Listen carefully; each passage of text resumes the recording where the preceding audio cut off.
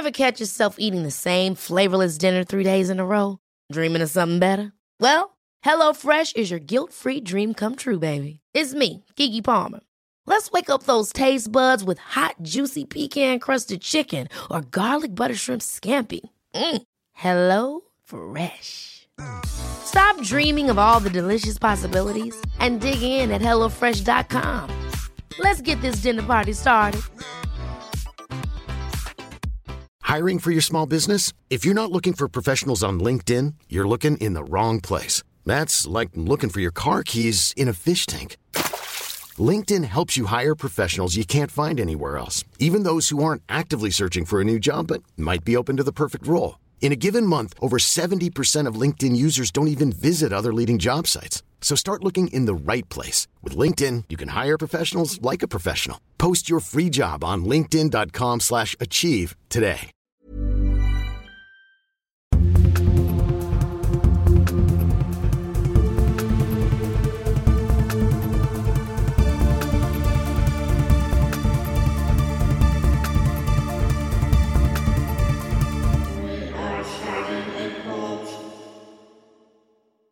Oh, hey. Good evening. Oh, God. Lovely viewers of the show. Yes. Yeah. That's Grant. Yeah, And I'm I'm Jake here, and Mitch is also with us. Yeah, we're hanging He's around. in the room. We are starting a cult. We're doing the business. You know, we always do it typically every week. And we're back. We're going to finish up our series today on the master himself, Jonald Frederick Kendall. Yeah, master of his head just doing that. But yeah, we are actually wrapping it up today. This is obviously part 3 and the conclusion to our series on Mr. JFK. Yeah. So, I know that the last 2 weeks have been a bit of, I wouldn't say repetitive, but things that you may or may not have known before. Yeah, sprinkle with maybe interesting things so you were just like, oh. Yeah. But then we just go right into something else that you've heard before. Yeah. So those are very, very, very important details that lead up to what we're going to talk about today, because I'm not certain. It might go quick, it might not, but it's certainly juicy, meaty, and thick, and it's going to take some time. Well, considering we just talked about it out there in the other room for like 3 hours, and then it just got really philosophical and blanketed, I feel like it's going to be good. Yeah, it's going to take some time. But today, We really should have recorded what we said out there. that should have just been the episode. We That could have was- done part 3 3 next hours. week. Yeah. But what we're going to be talking about today, at least what I'm going to be talking about today, I'm not sure what Jake's got. I'll be providing moral support and what I think is funny. I'll say that. Okay, I like that. That's good. That's a good role. It's weird, huh? It's flipping the script. I actually have stuff to talk about today. How Grant's weird. got a script. I have nothing. This is weird. Yeah, keep in mind, I actually don't have a script. I just have a jumble of notes. So I'm going to be doing my best. You have a bigger baseline knowledge than I do, but I still know some things. Fair. So today, we're going to be talking about something that is relatively insane. Okay, obviously, as we can all tell. But we're going to be talking about part of the JFK conspiracy that you may or may not know. And Jake, you had a little bit of a taste of it outside, just the little basic things that we were talking about. Yeah, it goes against a lot of things that we've established as fact in the past 2 episodes. It just kind of throws a lot of that out. Yeah, a little bit. There's other things that are just assumed in their place, and they're just like, well, if that's true, then that makes sense. If that's true, then this is that. But then it's like, who's lying to me? Everybody. Everyone's lying. So who the fuck knows what's going on? We just went by what was on the government documents for most of the past episodes. Very but this true. one is going to be just like, oh, you'll see. You'll see. Yeah, and this one, we're going to be going off script just a little bit here, okay? But we're going to be talking extremely about a man named Francis Richard Connolly, okay? Extremely. So the reason, obviously, he's the basis for this whole episode because he is the person that wrote the book called From JFK to 9/11, Everything is a Rich Man's Trick. He is a historian and a published author that knows his shit. All right, like very much knows his shit. I'm gonna post the link to the documentary on the show notes below. If you want to check it out, I highly, highly, highly recommend it. Like 4.5 hours. It's 3.5. Ah, But there's a lot of things.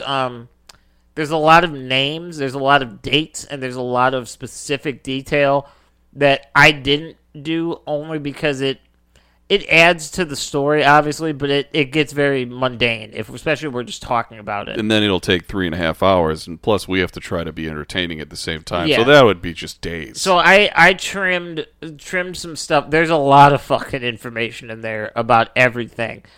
But so in order for us to start, I'm gonna briefly take us back to post World War One. Okay. Oh. Okay, yeah, that's a long time ago. Okay, so post World War One, Germany is in shambles, right? Everybody knows they got nothing. They're poor. We all know the historical stories of them burning their Deutschmarks because they were fucking worthless, right? Yeah. We all know that. Everybody's yeah. heard that. in Wheelbarrows history class. full of Deutschmarks for bread. Now, obviously, we're going to get into Hitler, but after this, it was learned by a lot of companies throughout the world that money could really be made heavily off of war and struggle, right? We know It just that. makes sense, yeah. So we're moving into Hitler, right? We got a guy who's in jail. He's writing some crazy thoughts down, you know? Yeah, we know you're all clamoring for Hitler, so here's your section. And the idea of fascism was really, really gripping the rich people because under a fascist regime, there would be no limits to what they were capable of, right? Now, to understand the idea of limitless money, the Rothschilds are a conversation in and of themselves, right? I mean, that could probably be a 15-part series if we tried to do that. That would be very, I don't know if I want to do that anytime soon. No, the Rothschilds essentially bankrolled everything in American industry, right? They helped build the railroads. They helped build all of the markets. Oil, everything. They do it all. And in order to get to a level similar to that, where there is no price range because you own what needs to be done, the idea of fascism started to grow popular among these rich elites, right? Where it goes from here is Hitler was specifically chosen, okay? Hitler was specifically chosen by these fascist people because they believed that he would be the perfect spokesperson for fascism. And I would say they pretty much nailed that on the fucking head. He had some compelling speeches, I hear. Mm-hmm. So, Hitler's rise to power is no mistake. It is backed by corporate money. It is backed by fascist belief, and he is brought into the limelight. Now, you might be saying, that's fucking insane. None of that makes sense. Well, we got to look at the paper trail. U.S. Steel, Standard Oil, Remington, and Ford Automotive were huge proponents of World War II because they provided all of the bullets, steel, oil, and car parts, respectively, to the Nazis. But on the flip side, they also provided the same products to the Allies. They doubled their fucking sales because they knew war was happening. Somebody's got to buy bullets and buy guns and buy cars. Who better to sell it to than both? You gotta sell it to both sides of people at war. Yeah, it's just like the macrocosm of what the mafia was doing at the time of JFK. Exactly. So, it is, whether you can choose to not believe this, but the truth of the matter is, Henry Ford was granted an Iron Eagle by Hitler himself. How about that? What an honor. And obviously, Henry Ford was a Nazi sympathizer. That's pretty common knowledge. Was he actually, like, did he actually believe in it, or was he just doing business with them so people just assumed that? Well, that's sort of the age-old question. But was he really a Nazi, or did he just... I would was say... he just heavily involved? I would say regardless of the answer to that question, he's a Nazi sympathizer. The answer is he's probably not good.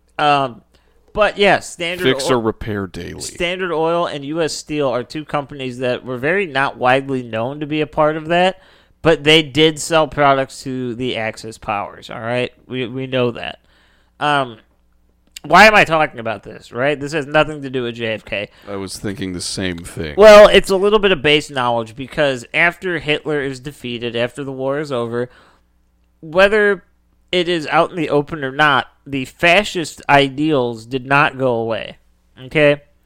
And this is where a lot of these specific names and details are omitted for our purposes because then it would kind of spiral off into a tangent about who this guy was and what he was capable of. Yeah. But needless to say... But like you mean, in saying that, like, fascism didn't go away, you're not saying that there weren't any more, like, fascist governments necessarily. It's like the ideals of fascism were still at play in other forms of government, right? Yeah, the beliefs that fascism brought to the table were still... They did not leave. And there's a lot of more detail in the documentary, obviously, but just understand that the ideals of fascism didn't leave because there's money in fascism. There's a lot of money to be made. And who loves money but capitalists? Right. There you go. You got to think about it this way. So now, or everybody, I guess, but still. Now that you understand this, we've talked about JFK, right? You know the base rules. You know he was anti-CIA. You know he was anti-mafia. And you know he stirred a lot of shit with a lot of different people. A lot of different, like, companies, manufacturing, things for war, yeah. So, together, now, understand this. This is the conspiracy theory proposed by the author, okay? It's something that, honestly, after researching it and watching it and reading, I don't think he's very far off or wrong at all, to be honest. What was the name of that author again? Francis Richard Connolly. Excellent name. Let me triple check that. Yep, Francis Richard Connolly. So, we're going to dive right into the theory. I don't know where it's going to take us. Strap in. This is something, you might have heard bits and pieces of this. It's going to go places you weren't ready for. Yeah, head first into the shallow end, and then you're going to die at the bottom, go way down to the deep end. In the early 60s, the CIA, the Mafia, and fascist business representatives had every reason to want to kill JFK. Obviously, he was anti-everything they stood for, as well as just generally upsetting the status quo of politicians, right? He was new. He was fresh. Yeah.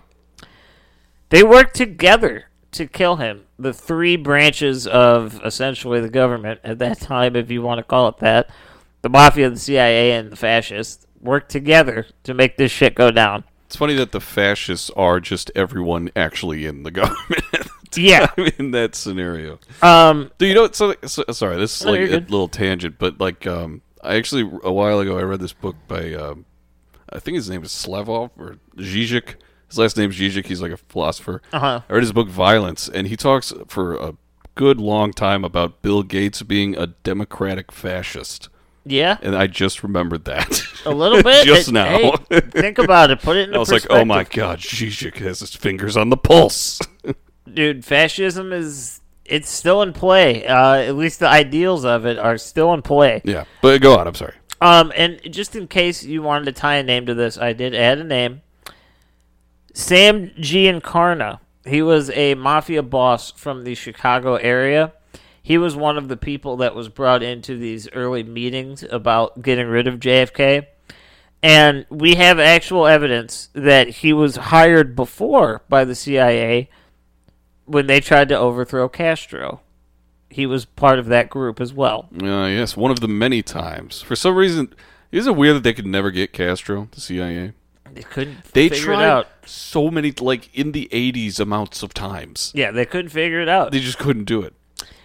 So, step number 1 was a simple one, finding themselves a patsy. And who better to pick than Lee Harvey Oswald, who was being very closely watched by the CIA for a lot of the shit that he did overseas. And the KGB. Yeah, he was definitely highly observed, perfect patsy. He had the right amount of craziness to go along, kind of had everything working. He lived in Russia. He was like starting like pro-Castro fucking like meetings in New Orleans when he was living there before he went to Mexico and tried to go to Cuba. Yeah, he was on the radar. He was on the radar, perfect patsy.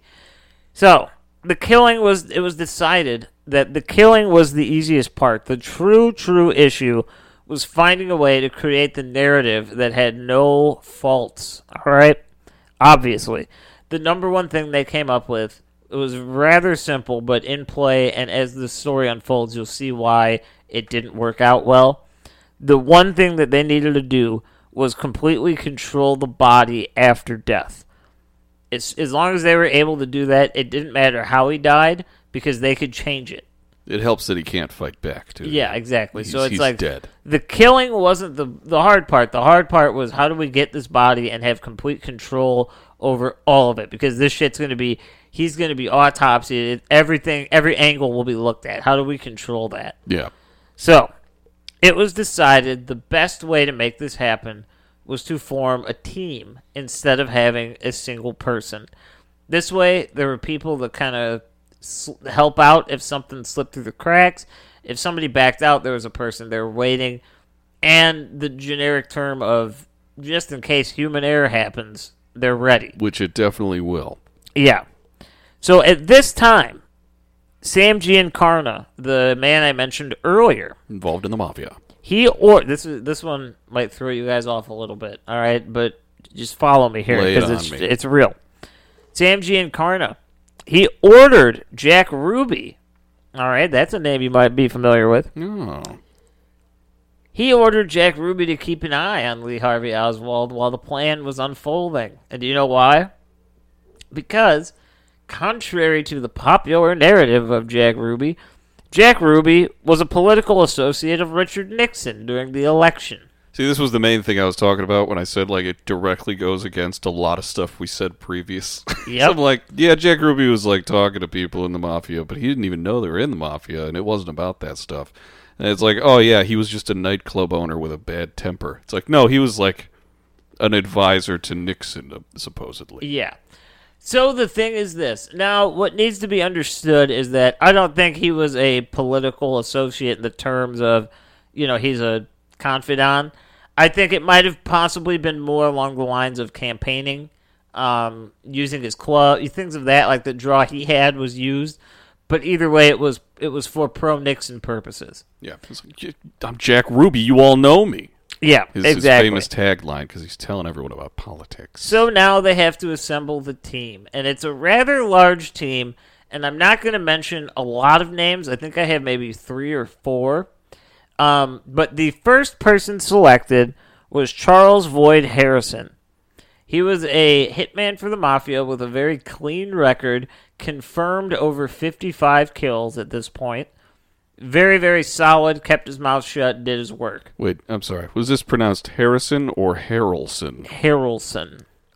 Yes. Because he is also the father of Woody Harrelson, the famous actor. The guy who trained the girl in fucking Hunger Games. Yes. Yeah. Haymitch. And then he had other roles, but that's the only one I can think of. Yeah, his father was selected as the first shooter because he was a close associate. He was not in the mafia, but he was a very close associate that would work with the, for lack of a better term, doing the dirty jobs. He literally had cards that he would pass out. Yeah. Saying that he would kill people if you paid him to do it. So from here, the mafia is assembling a team for the CIA. So essentially, this is the chain of command. The fascist corporation owners, the fascist, shadow government, whatever you want to call it, they're financing it through the CIA.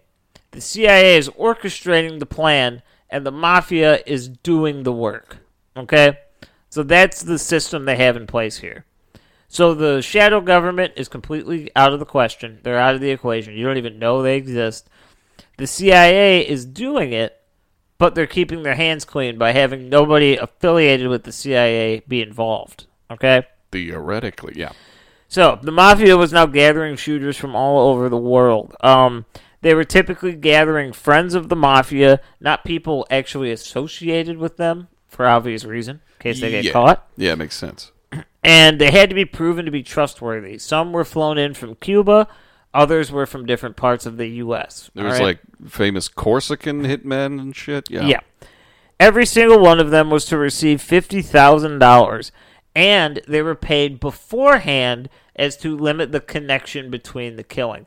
This way, they have the money, and it's not like JFK dies, and now suddenly all these people have $50,000 to spend. Yeah, and I bet there's probably going to be some eyes on some funds after something like this happens. Yeah. So now we're going to move into a little bit of the CIA and what role they played, sort of the puppet master role, okay? George H.W. Bush used his CIA connections to get in touch with George Lumpkin. He was the head of the Dallas police, all right? This was before Giorgio, he was the head of the CIA, right? It was before. Yeah, this was before. J. Edgar Hoover is still the man to be over pre-leader. So he gets in touch with George Lumpkin. All right, George and George are working together. Hilarious. Now, George Lumpkin has a connection to a local military intelligence agency. There's sort of a, I don't know what you would call it. They're sort of like a militia, but they don't actually do anything other than kind of gather intelligence and kind of play games. It's kind of like, you go to your office job and on the weekends you hang out with your buddies and have guns in a place you rented and you're just like, we're militia, we're defending. Sort of. Sort of fun. And it's a fun club. The reason that they have the abilities they do, this agency, is because they have a lot of connections. It's made up of a 3-headed attack. So there's members from 3 different areas of the Dallas population. Number 1, about half of the police force is in the society. The KKK is in the society. Oh, hey, all right. First I'm hearing of them being mentioned in this story. As well as members of the John Birch Society. So you got 3 prominent people. Well, the KKK aren't prominent, but you know what I'm saying. Yeah. You got 3 groups working together to kind of gather the intelligence and things they have and figure out what's going on. Yeah. So now that they had this essentially covered the streets, right? They were able to remove some of the police presence, control the police presence that was there, and get a lot of the bystanders to not be in control, but to look in the proper direction. Okay? Okay, makes sense, yeah. The bonus was this. Since half the police force was on it, they could utilize them to get what they needed done. But the reaction would be genuine from the other half, right? Because they have no idea. They don't know what's going on. Yeah. So you would get a genuine police reaction to this, right? Oh, goodness gracious. This is already a lot. You take a break? Woo! No, I'm good. No? All right. Well, all right. Sweet. Now I ask the question of this. What if the snipers missed their shot? Right? Well, that would just be awful. There had to be a contingency plan. And the contingency plan was there had to be somebody in or next to the car. So this is the original plan. All right, now keep in mind, this is a fucking insane plan. And it probably went through some workshops there. Yeah. So the original plan was this. If all the sniper shots missed, if they couldn't get him pinned down, if they couldn't hit him, they were literally going to have a man run up next to the car and just shoot him in the head. I feel like they just could have done that anyway. They could have, but they decided... And then just have him just kill himself. Kamikaze. They decided against this because it could play out similar, but then you would need motive for that. Similar to... You got to think of it this way. Motive isn't the right word. Lee Harvey Oswald, the story goes, he had his motives, but there's a reason why he wasn't stopped, right? He was far enough away. Yeah, well... But this guy, if he wasn't stopped, questions would be asked about the protection. No, yeah. Well, this is where some of the, what's accepted as the real history as opposed to conspiracy thought, even in, what we found it seems like he had no problem with Kennedy, and he decided he was going to kill him a day and a half beforehand. So that kind of falls in line with what we're talking about here. Yeah. You know what I mean? So that was the plan. They decided to go against it. So they ended up with their final nail in the plan, right? They were going to have somebody in the car as the final plan. If everything failed, there was going to be somebody in the car that would be able to make it work. Now, keep this in mind because we're going to come back to this point later. That person was Jackie Kennedy. So, there's an individual named Marissa Lorenz, all right? And she was a close friend. That's what they describe her as. She was fucking this guy named Willie Sturgis. Or Frank Sturgis, sorry, not Willie Sturgis. Sounds like fun. Frank Sturgis. And Frank Sturgis was actually one of the burglars at Watergate later in history. But that's not the point. He's just all over history at this point. She testified under oath that she was in the car with Frank and drove from Miami to Dallas, followed by a car filled with 3 Cubans who would later become the shooters. And in their car was filled with guns. All right? She testified under oath that this is what happened to her. So they got to a motel where they met a man named E. Howard Hunt, who was a CIA agent and a rather high-ranking CIA agent, okay? All right, sweet. And Frank Sturgis was given a very thick envelope filled with cash. And ding, ding, ding, this all occurred on November 21st. All right? Which is 3 days before? No, 1. 1? It was the 22nd. It was the 22nd? Oh, jeez. I'm forgetting simple things like dates. So now, we're getting to the big day. Getting to the big day. JFK's big day. As soon as JFK lands, he gets escorted to the car. Everybody's cool. Everything's going. Something weird happens right the fuck away. Okay? Right away. As they often do, yeah. The Secret Service agent that was tasked with following the car on foot. So essentially, there were these metal bars that were welded onto the back of the car. And you could see it in the car that was trailing JFK's car. They would kind of stand and just hold the side. And it was just to have Secret Service agents around the president. Right? Very like standard, like the way that they would drive around normally in situations just like this when it's like a motorcade. They would literally have like Secret Service agents hanging from the car on all sides. Yeah. So immediately, and this is shown in footage as well. You can watch this in the documentary, but it's footage as well. Immediately upon him grabbing that handle, he's dismissed. He's told to step down. And this dude looks pissed. Like, he's confused. He's like, what the fuck am I here for? This is my job. But it leaves nobody blocking clear and concise view of the president. But, weirdly enough, the Secret Service agents that were tasked with doing the same thing as this gentleman on the car following JFK were not dismissed. They were there. They're there in the Zapruder footage. They're there. Mm-hmm. They're there. Oh. Now we're going to move into another person, okay? Malcolm Wallace. Malcolm Wallace was the shooter that was in the book Depository. All right? I thought it was Lee. No. But he wasn't. What? No. How could you think that? Wrong. He was a politician, Malcolm Wallace, that actually... A politician did this? Keep in mind. He was a politician that had actually ended up murdering somebody and was no longer a politician. But he had a rap for murder at this point. All right? All right, okay, yeah. I can accept all that. Now we're getting into a little bit of a weird stuff. So JFK's motorcade is on the move, okay? Now we're going to actually get into the assassination and the assassination attempts. All right? More than 15 witnesses were interviewed by news, radio, national news, and local news of saying that they saw other people that weren't in the book depository. They were in surrounding buildings aiming rifles down at the street. Multiple different people from all age ranges. There's a 15-year-old that says it, and there's like a 60-year-old, and everybody in between. There's witnesses. So they're saying that all these people were on tops of buildings and shit? On tops, in windows, things like that. Yeah. All right. They probably just figured it was like Secret Service, like Pretty much, protecting against what they actually were. Yeah, that's what they probably didn't think twice about it, you know. But this is where we're gonna start moving into some stages here, okay? So stage 1 of 4. There was 4 plans, all right? So if 1 didn't pan out, 2 would have to, and if that didn't, 3, and then 4.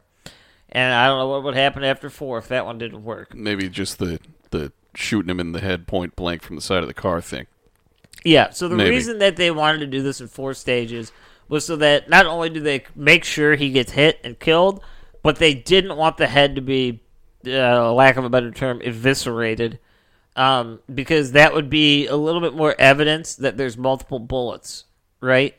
Theoretically, yeah, but I mean, hitting anyone in the head with a bullet, I'd say, is risky of, eviscerating it. It can, but you got to think, especially then, like 50 caliber sniper rifles weren't really the norm. Like these were just regular rifles, so Well, it not can't necessarily, happen. but like frangible bullets that fucking explode and like create shards and like That's true. enormous explosions upon. But their fear was that if he was shot, let's say it worked out perfectly, and 4 different riflemen were to shoot at the same time and hit him in the head, his head would literally just be gone. There'd be nothing left. Yeah, that'd be. And that would pose the I question. would love that footage. That would straight up pose the question of, like, what the fuck? You know what I mean? Like, this shit's supernatural. I would actually entertain the idea that his head just did that, if that's what happened. Yeah. It would have exploded. Now, had stage 1 succeeded, the single bullet theory or the single shooter theory would be a thing. That was the main plan, was to clean and be done. Yeah, it would have been generally accepted. But it missed. The shot missed. It went wide right. And funny enough, this is on footage as well, and this is confirmed by police reports. It missed, and it hit the curb, and it ripped out a chunk of concrete, and the concrete hit a man named James Teague. In the cheek, yeah. James Teague, he was cut by the cement shrapnel. When the shot missed, now this is going to maybe kind of blow your mind a little bit. If shot 1 was to miss, the man with the umbrella plays a part. Umbrella gunman? The umbrella, he doesn't have a gun. Do you know what his job was?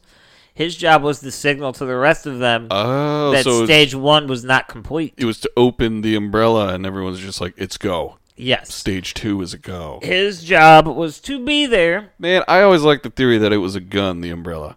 It's like some Batman shit, though. Yeah, you it's know? like literally the Penguin. Yeah. That'd be amazing. That And is he killed interesting. the president. But that was his role. His role was to be there to give a clear and concise sign to the other gunmen saying, hey, we missed, go for it. Go for step 2. Step 2 was a little bit harder. All right, so this is where 2 rifle shots are to go together. Now, there is a different angle of footage that is in the White House, right? It's in the National Archives. Okay. And you can hear 2 separate pops. You can hear 2 separate gunshots very, very close together.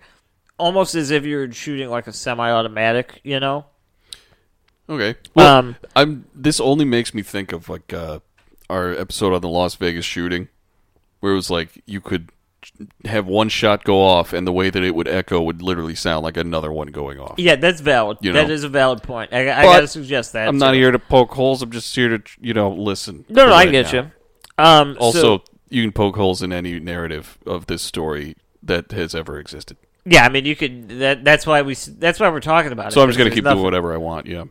So the next stage is the 2 rifle shots at the same time. One of the bullets hits JFK. Not a kill shot, but it hits him, all right? The next one misses, and it hits the windshield in the front. Now, local police reports by the Dallas PD after the fact do confirm that there is a bullet hole in the car, in the windshield, where it would suggest that the bullet exited into the car from the front of the windshield. You could look that's a real thing. There's a police report about it. It's funny. I've never heard anyone talk about the windshield being struck at all. Uh-huh. Now, now this is when in the footage, like the footage we can all watch online. Zaprude? Yeah, the Zapruder. This is where you see JFK do that, like, slumping arms up thing, you know? Yeah, when he has the back brace and he can't go down. He's in some physical discomfort here, but this is where the single bullet theory flies out the fucking window because JFK flies through the window. JFK's been hit, and at this point, nobody else is hit, right? Since he wasn't hit yet, it was time to go for step 3. The remaining 5 shooters all were to shoot together. At this point, it was a free-for-all. Just fucking kill him. Hell yeah. Fucking kill him. I would love to be a part of something like this. A shot misses and hits Governor Conley, right in the arm. Mitch appreciated that. I appreciate it, too. Good. Right in the arm. Malcolm Wallace hits JFK in the back, all right? So now he's got a gunshot through his back and through his neck, all right? He's got 2. That's, yeah. The first known shot... Wait. Oh, yeah, sorry. Malcolm Wallace hit JFK in his back, and this is the first known shot by Secret Service agents. At this point, they know there's a gunman. Yeah. They don't know the extent, but they know fucking shit's popping down. Yeah, there's bullets going through the president. At this point, there's obviously no headshot. So Governor Conley in the front seat is hit now. JFK's been hit twice. There's a bullet in the windshield. A lot of the other ones missed. In the documentary, it actually makes a lot of sense because the point he made was that, so you got 8 shooters, right?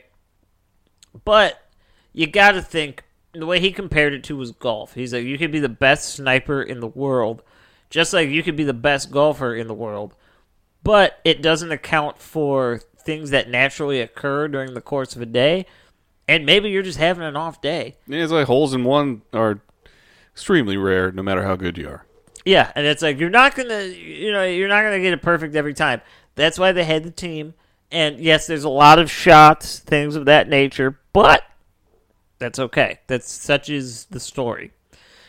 Now, this is when William Greer, the driver, in the Zapruder footage, you can see it as well, is seen cocking his head backwards, right? He's looking back at JFK. Yeah. This is where shit gets weird. He was supposed to speed up. In an instance like this, when you're driving a presidential motorcade, you're supposed to punch the gas and get the fuck out of there. That just makes sense. Yeah, I think anyone would do that. He didn't. William Greer slowed down and actually came to a stop. This is where shit gets a little muddled, and the documentary is going to do it more justice because you can visualize it, but I'll talk about this a little bit later as well. In the footage, things look a little fucking different. All right. Everybody's looking different. In the footage, we can see shadows are very, very sharp. And that is an odd point. The shadows are good, but the people are very blurry. And if you look at the police motorcycles that were following the motorcade, in the Zapruder footage that we can see, at the end of it, it seems as almost if they teleport. Because they're behind very far, and then the next shot, they're next to the car. All right? It is believed that some of the Zapruder film was reanalyzed, and about 30 to 40 frames were cut from the footage, at least that we get to see. And the reasoning is because the car stopped, right? 30 to 40 frames is not long, but that's enough. Yeah, right? That's enough, yeah. So, we'll kind of touch on this in a little bit. Dude, have you seen the Mormon photo? What? It's so it sounds like I'm talking about the freak religion, but no, it's a Mormon with 2 O's between the M and R. Oh no, not. It was a woman. She took a picture at the exact moment that JFK's head fucking did that. And I kept hearing about it, and everyone was like, "That's an iconic. It's amazing." I looked it up. It's the worst fucking photo I've ever seen. You're like, this is terrible. This is I can't see shit. anything. This is dog shit. Let me show it to you right now. You keep going. Okay. So, Charles Harrison was one of the shooters. He was the individual on the grassy knoll. And it is believed that he got the headshot, right? Among the conglomerate doing this thing, it's believed that he's the one that got the headshot. But analysis of the body and the footage proves that cannot be true for one very simple reason. JFK's head in the video goes up and to the left, right? Mm-hmm. Here, check this out. All right, let's see this picture. Yeah. I don't even know what the fuck I'm looking at. You don't even see. Here, look, I'll zoom in Oh, is it on the grassy him. knoll? That's his head, and that's Jackie. Oh, okay. Look at his head pieces. Look like a smiley face. It looks like a stick Yeah, it's weird. is up there, and then like just some masses of black. It is strange. Doesn't look like anything. Anyway, go ahead. I like that. I'm gonna post it. Oh, yeah, absolutely. There's 3 dudes in the back. Who are they? But the footage shows that his head went up and to the left when he gets hit. We can all see that happen if you watch it. If he was to be shot from the grassy knoll, his head would go down and to the right. Based on the trajectory, it would not be going... Or wait, no, it would be down to the left. Sorry, my mistake. I had that wrong. God damn it! No one's gonna believe us. Because the grassy knoll was higher than the street. So how the fuck would his head go up if the bullet has to travel down to get him? You know, you like lean into the punches. You know, It's weird. in the microsecond a bullet's going through your head, you're gonna want to push against that. Yeah. That's what maybe people say. Oh, God, it is weird. It is fucking weird. Okay. Never been shot. Don't know how it goes down. So, this is where the Zapruder film and the following footage is the most suspect thing ever. In the documentary, you'll see the picture. If not, I'm going to try to find it, but it's a specific picture to find. Everybody is looking up at the grassy knoll, right? That's the one that spawned all the speculation. Yeah. But the cop that is standing immediately next to JFK is the only one looking in a different direction. And he's looking down at the ground into a storm drain. All right? The It Clown. He was looking at it. Now, this is where shit gets fucking crazy. Pennywise jumps out, No. eats his brain. There was a 9th shooter. What? Okay. There was a 9th shooter. He was... This was step 4. Remember we talked about 1, 2, and 3. Step 4. There was an He- air balloon. He was number 4. And It's cracking me up over here. William Greer stopped the car, right? Now, even fucking stranger, on the street, there is white spray paint in a very specific location on the curb, and it's still there to this day. You can go White out there and see spray it. paint on the street. And it's exactly where William Greer stopped the car, and it's exactly the trajectory of where the bullet came from under the street. It explains why William Greer stopped the car. He turned around, saw that JFK had been hit but was still alive, had to initiate step 4, stop the car, let the last shooter take care of it, right? So he, from the ground under the car? Wait, was it just in a good position from the sewer grate that was far away? Yes. All right. No, it was still in the street. Like, it was not that Well, far. yeah, I mean, not... I was just like, for some reason, when you said, like, he stopped at a very specific spot, like, by the sewer grate, I was thinking it was, like, over the sewer grate, and, No. like, he shot up through the car, and then it just went... No. It, like... It It did did like that. a Vlad the Impaler-esque sort of thing through his body and then came out his head. No, it stopped in a specific spot so that there'd be a good angle. Oh, yeah, I was going to... And this also makes thought sense he was going to be turned into a fountain. because in the footage, you can see that JFK's head goes up and to the left, right? We can see that. We can No, see it. left. Yeah. Yeah, Yeah, exactly. right. I mean, left. Ooh. So, there were 2 men in the sewer, okay?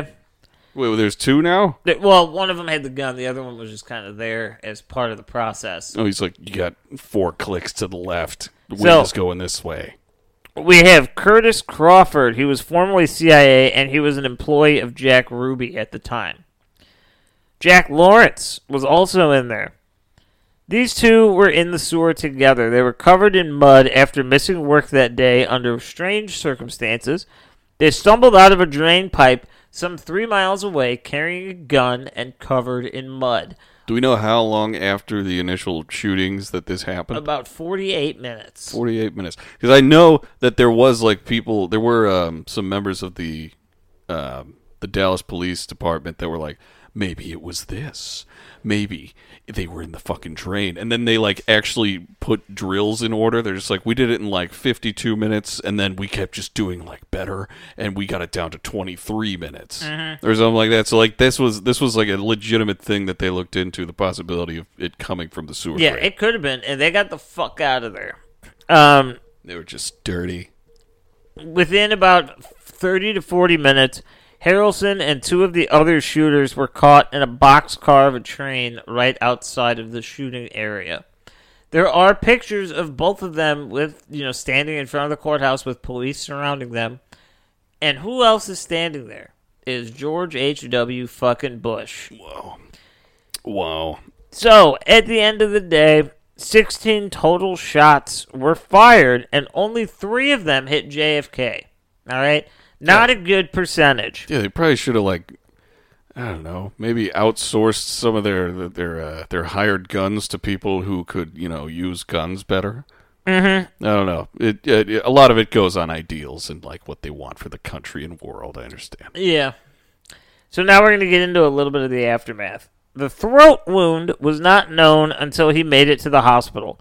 The medical team confirmed that it could only have come from the front.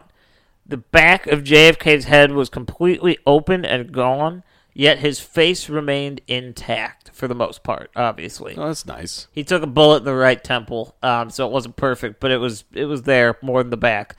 And I'd say it was effective at very least. actually, 2 of the medical examiners are in the documentary where they talk about this very thing, and they both admit that they're like, we looked at this thing from every angle, and it had to come from the front because there's no other way. Like, there's just no other way it could work. Oh, okay. Let's go back a little bit, huh? Hey, 45 minutes in. How you feeling? Feeling good? Oh, how much? We don't have that much more. We're getting to the end here. You're just puking up the greatest story ever told. We got a little bit more coming. J.D. Tippit was a Dallas cop that was shot as well in the same time. All right? This wasn't the one that, I forgot the name of the cop that Lee killed, but it wasn't him, right? No. This was separate. All right. His nickname at work among the police force was none other than JFK because he bore a striking resemblance to JFK. Now, I've seen his pictures. Okay. It's not that striking, but it's enough. I was going to say, maybe it was like just a dyslexic or just a guy who didn't know how to spell Christ, just say Jesus fucking Christ because he hated him or something. Yeah, I don't know. Or like just for knives. Maybe he brought Just knives for to knives. work. I don't know. So he was shot. He had the exact same wounds as JFK, one in the chest, one in the throat, one in the head. Except these were the proper way. These were coming from the back, going out the front. All right? Weirdly enough, the bullets were removed from his body in the ambulance en route to the hospital where he was taken to Parkland Memorial, the same hospital as JFK. I feel like they don't do that. People in ambulances, I feel like they don't remove bullets No. the ambulance because, you're in traffic and you're going fast. Now, this is where things are going to get a little bit strange. Obviously, I know you've been sticking around this whole time. This is a very, very intricate and detailed and crazy conspiracy. But just hang in there. We're at the tail end here. There's another big twist coming, but that's the last one, I promise. Yeah. John Liggett, sorry, said it wrong. What did you just say? John Liggett. He was an ex-CIA agent, and he was an excellent plastic surgeon. He was brought in immediately to dress the body for the funeral. He was put onto Air Force 2, the companion to Air Force 1. Yeah, the shit version. He did what he had to do to J.D. Tippit to make him look like JFK. Now, it gets a little fucking crazy, because what happened was this. He was doing it, he did a little bit of facial reconstruction, right? Just to make it look proper. Yeah. But when he went to do the brain of JFK, he saw a lot of things that were a problem. There were micro what do you call it? Microparticles of steel that came out of the bullet. The frangible bullet. Yeah, it exploded in his head. There were millions of them. Yeah. All over his fucking brain. The bullet exploded. He couldn't do it. He had no time. He could not do that. And so did his head. John Liggett removed J.D. Tippett's brain entirely and shoved it into JFK's skull. Okay? Shoved it in. That's kind of funny. Shoved it Kinda the cartoony. fuck in.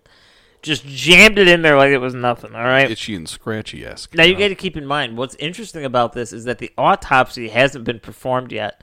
They're flying back to D.C., and the autopsy is going to be done there. So he's preparing this shit, right? Can you imagine, like, he has got both the bodies there, and he just, like, starts switching the body parts, like, left and right, and he's like, I can't remember which one I already switched or not. These guys are all fucking muddled. Isn't that funny? It's like a Rubik's Cube. He's like, this is based on memory, and I'm freaking out.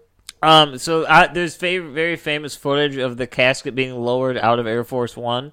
According to the story, the casket was empty because he ran out of time. Liggett was not done, and he had to figure it out. So what happened was this. The oak casket, the nice real casket, was for JFK.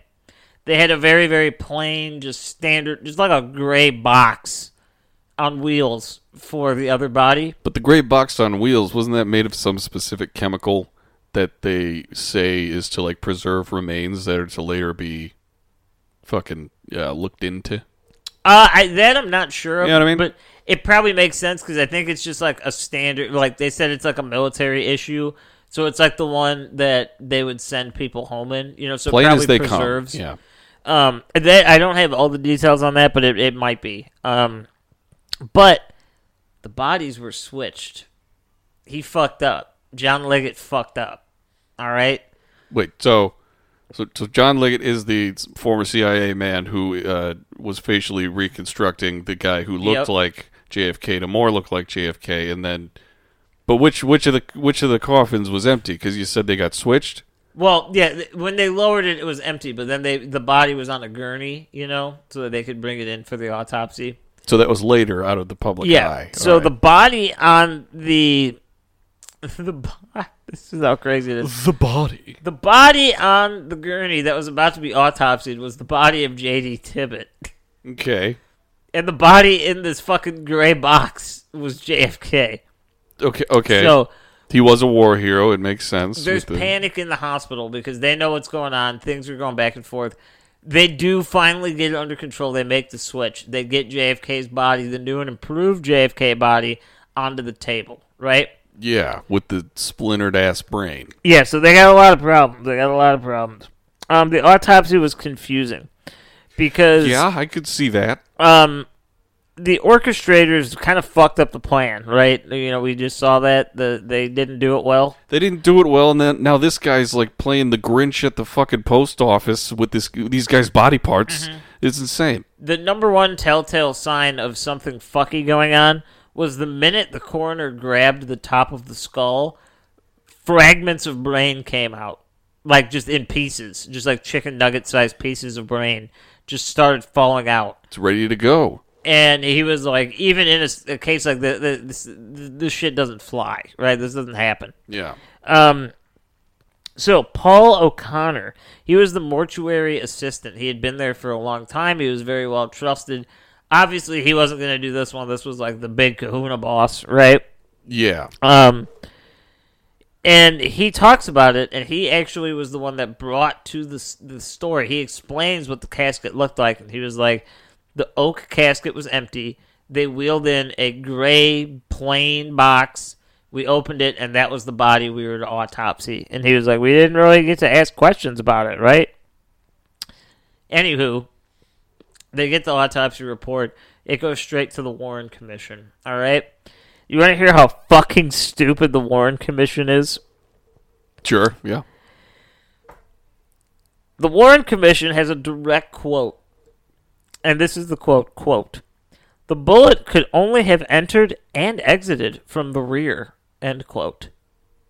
So it just like, it flipped a U-ey? The Warren Commission suggested that the fucking bullet did a U-turn in his brain. Now that's a magic bullet there, okay? Fuck the whatever speech whatever actor did in the movie. A U-turn? That's fucking some... You ever seen the movie Wanted? Uh-huh. They can't even manage that in like that fucking small of a space. They're just going around rooms. So, the final nail in the coffin is an interview with John Liggett's wife. John Liggett, again, is the surgeon. The surgeon, former CIA boy. John Liggett's wife recalls that watching all of this unfold on TV, he was very anxious, and he kept telling her, we need to leave. We're fucked. We need to get out of here. And she was like, what are you talking about? They watched Lee Harvey Oswald get assassinated on live television together. Immediately after, he breathed a sigh of relief, gave her a hug, and they bought $1 million house. Oh, that's nice. $1 million Dude, what house. a great evening for her. Weird enough, he dies a couple of years later, and she actually brings this to the table. This is what really made her talk. The body at the funeral of her husband had a mustache, and she made a big stink out of it because he had a condition. He couldn't grow facial hair. He's an alopecia man? He could not grow facial hair. He couldn't do it. But the body had a mustache, so she never thought that he was actually dead. She ran into him 10 years later in Vegas. She ran into her husband, who wasn't actually dead. Yeah. His death was faked. Oh, I thought it was just like a fun night in the fucking coroner's room. Nope. She Where ran he's just into like, him. let's give him a mustache. So, all of this is to say there's pounds. I have to measure it by Oh, wait, pound. what That's how happened much. there? Was What? she just like... It was never confirmed. Obviously it was never confirmed. He couldn't say it. Ah, well. But she vehemently believes that that's the case. He now, just didn't respond. That's crazy. Yeah, so what we also want to talk about really, really quick, just to give us a background, the ending is where I'm sure some people are going to be like, no, that's crazy, right?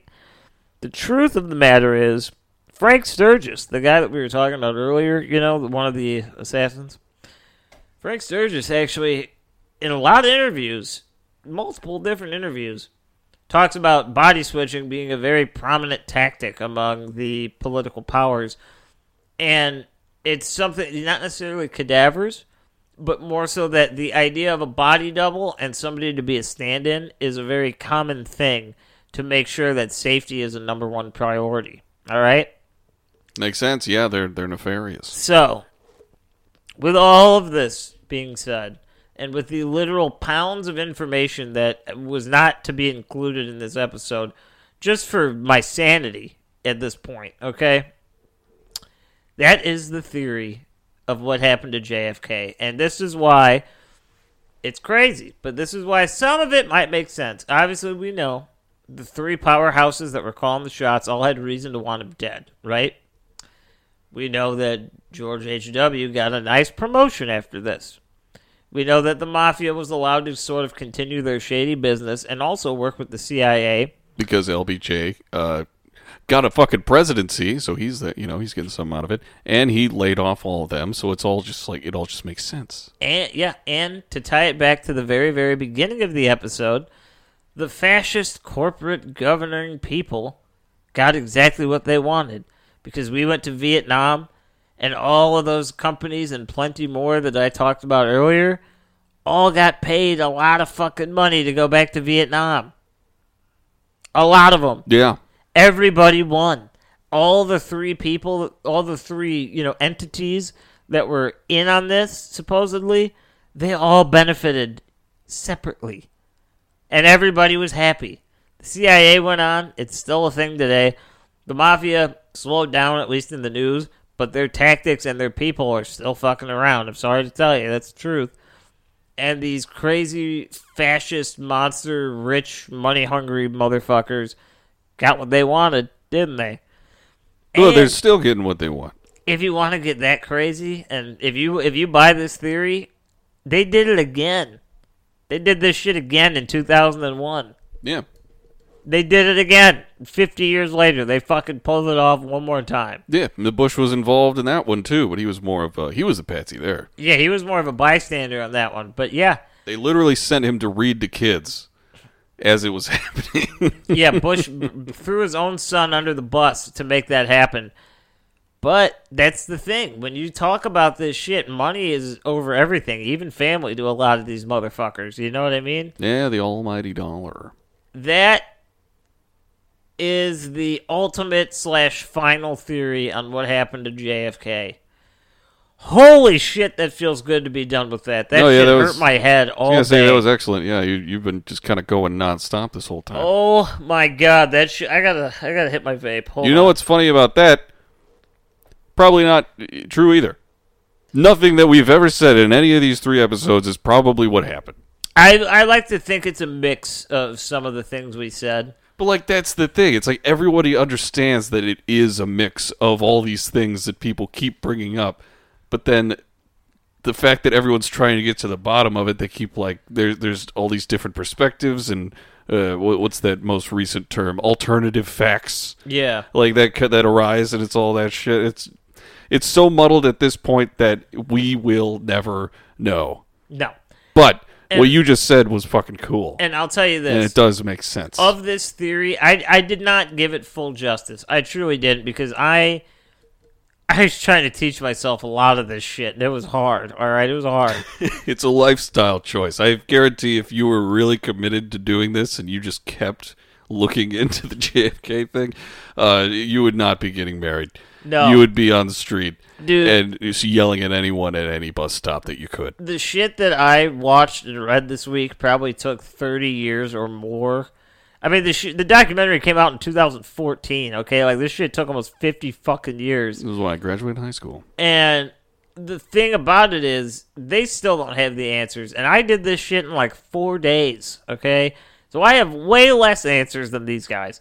But of this theory, the things that are, to me, very big takeaways as something that probably, even if it wasn't the driving force, things that actually did happen, was obviously, to me, the 3-pronged approach.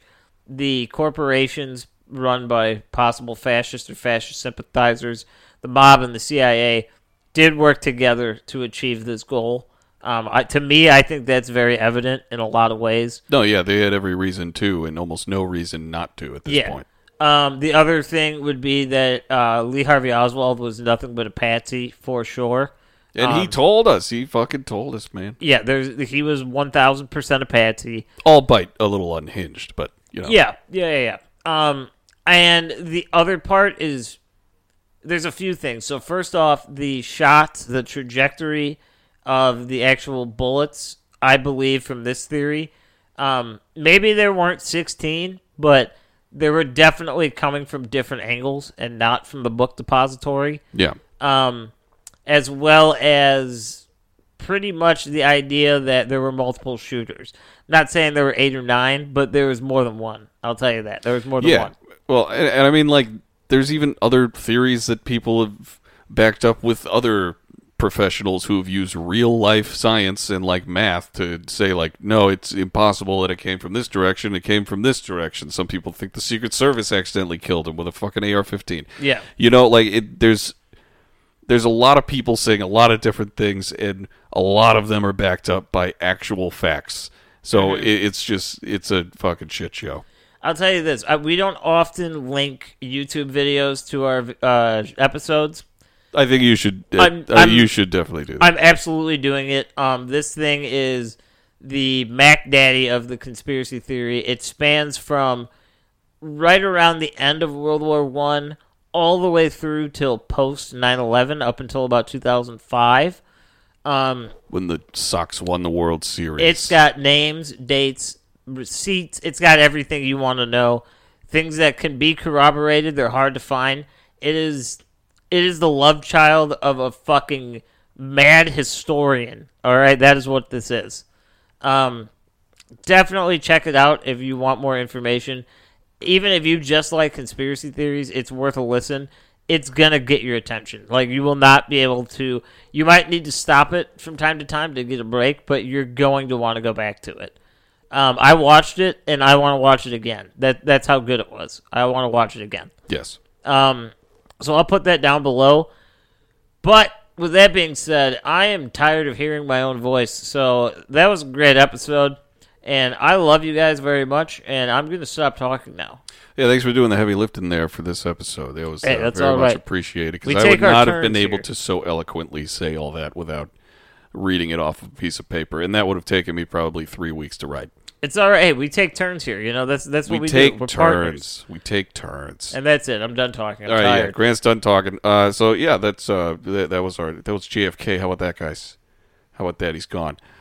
So we are starting. I called this Grant up. Jake Mitch was here. He was on his phone. He was saying some stuff earlier. We got a link below for the Patreon, also for that YouTube video we were talking about. You can follow us on all the shit. We're on Facebook, Instagram, and Twitter, and we have a YouTube. You go and like and subscribe there. We're on TikTok, Wasack_pod. There's an email, startacult@gmail.com. We have a lot of stuff. Yes. God, yeah. All right, so yeah, I'm looking forward to not have to talk about JFK anymore My mouth hurts. next week. Man. Yeah. That was All right. intense. God damn. All right. Well, so yeah, we love you. We're starting to call it this Grant Up. Jake Mitch is here. You want to do Benanes? Oh, he has to. He has to. He hasn't responded, but I'm assuming it's just It's gonna happen. indignation at the fact I'd even ask. Yeah, all right. So, all right, yeah. We'll see you guys next week.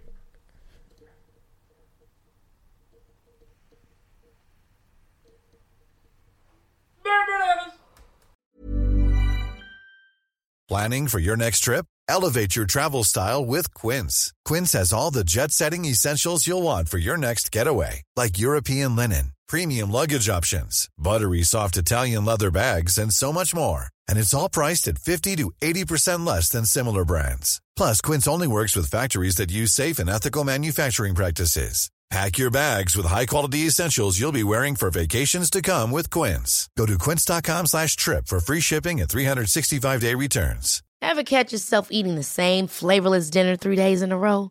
Dreaming of something better? Well, HelloFresh is your guilt-free dream come true, baby. It's me, Keke Palmer. Let's wake up those taste buds with hot, juicy pecan-crusted chicken or garlic butter shrimp scampi. Hello Fresh. Stop dreaming of all the delicious possibilities and dig in at HelloFresh.com. Let's get this dinner party started.